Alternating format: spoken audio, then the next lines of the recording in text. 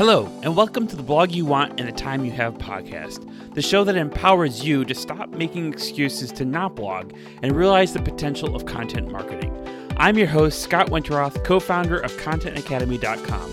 I invite you to join me each episode for actionable strategies for elevating your blog to the next level and hear from other content rock stars who will share with you exactly what keeps them on task so you can stop wishing for success and start living to your fullest potential. Ready? 3, 2, 1, publish. Hey everyone, it's Scott Winterroth, and this is episode number 45 of the Blog You Want and the Time You Have podcast. And I want to talk a little bit today about the advantages of the WordPress block editor.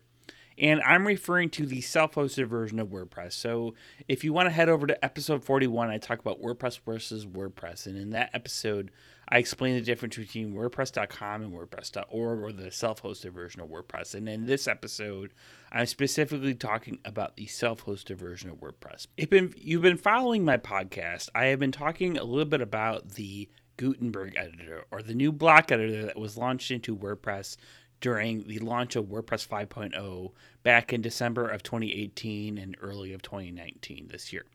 So this new block editor has brought a lot of new content editing experience features that lots of content creators, I believe, feel that they are enjoying and using. And they're still, everywhere I go, whenever I go to a WordPress meetup or some type of event surrounding WordPress, I still hear some grumblings from people who don't like it or don't feel this way. And I'll be honest, I've had my own challenges with the new block editor, but at the end of the day, it's all a learning experience, and like any type of growth, it's all going to either A, take time to learn how to use it, and B, there's going to be bugs and certain things that just need to be worked out. That's just the way life is. And in this episode, I thought it would be sort of good to talk about either A, if you're still using the classic editor, if you should be using it, or B, do you want to support the block editor? And this is really truly the future of WordPress. I don't think we really have a choice at this point. The block editor is here and we're going to use it either way. And after a demo that my buddy and fellow WordPress user China Dostal at the Chicago Northside WordPress meetup that's hosted by Becky Davis did a great demonstration of the new block editor, I sort of wanted to put my thoughts into the advantages of using the WordPress block editor. And that's this episode. It's a little bit of a rant, I guess you could say, but also I hope to provide you with some tools and some thoughts that you can use to help decide if you want to use this and learn more about the block editor with some extra resources I'll leave at the end. But basically, one, the advantages to this new block editor are limitless, but here are a few that I originally just off the top of my head think are the best reason why you should support the block editor. And one, accessibility.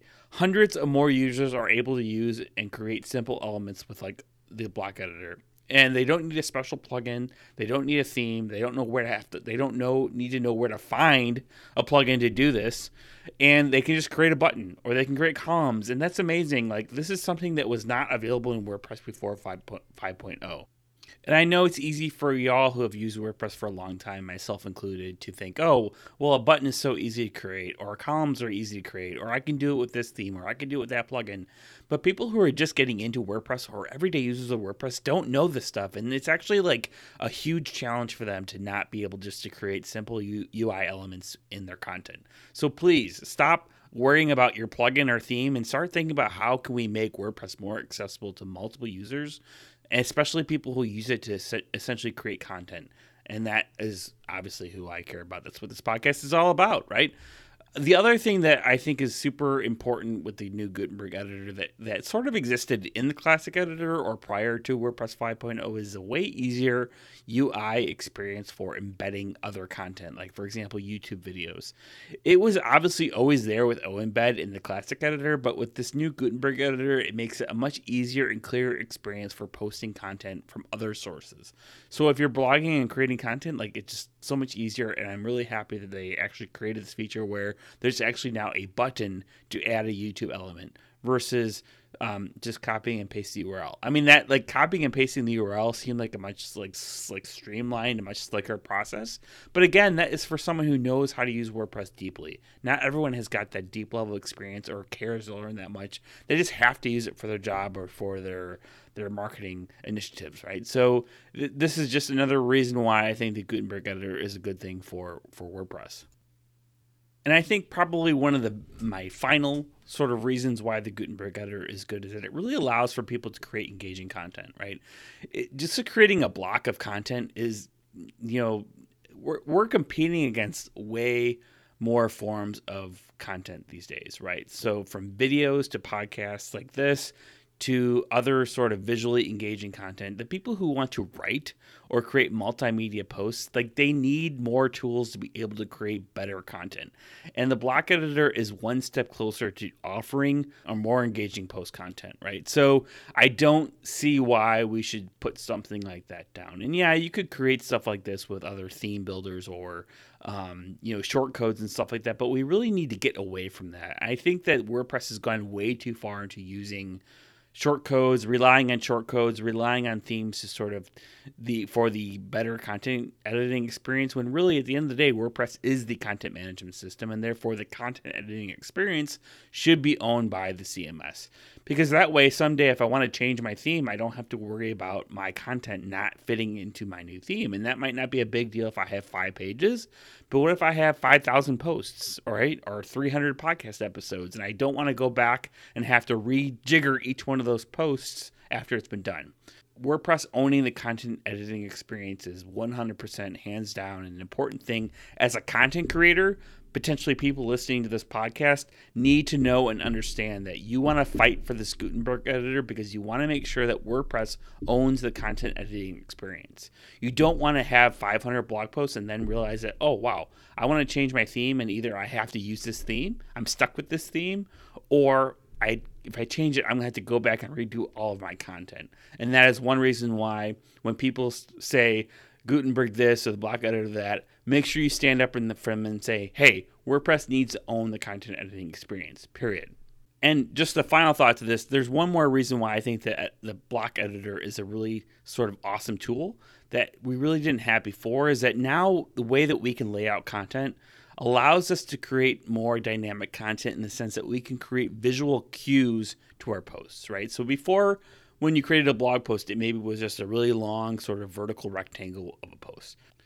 And with the Gutenberg editor, you can actually, or the block editor, as I correct myself all the time, you should be able to create content in a way that is sort of shaped around the eye and the user experience of the user, right? So when they look at something important, maybe a call to action, you can actually create sort of visual cues around that particular piece of content, right? And that is something that we really didn't have with the classic editor or the TinyMCE editor. This is something that as we get more and more add-ons and more features to the Gutenberg editor, we will be able to really sharpen up our visual cues and just make it really easy for people to skim and find the most important content on our page. And that is one of the reasons why I like the block editor for WordPress. Now, this does open up a whole new can of worms, right? Obviously, before we were able to sort of just write a blog post. Maybe it was 500 words or 1,000 words and then sort of create some headings and that was it, right? Now we kind of have to also write and design content as we post, right? Which creates a lot more work.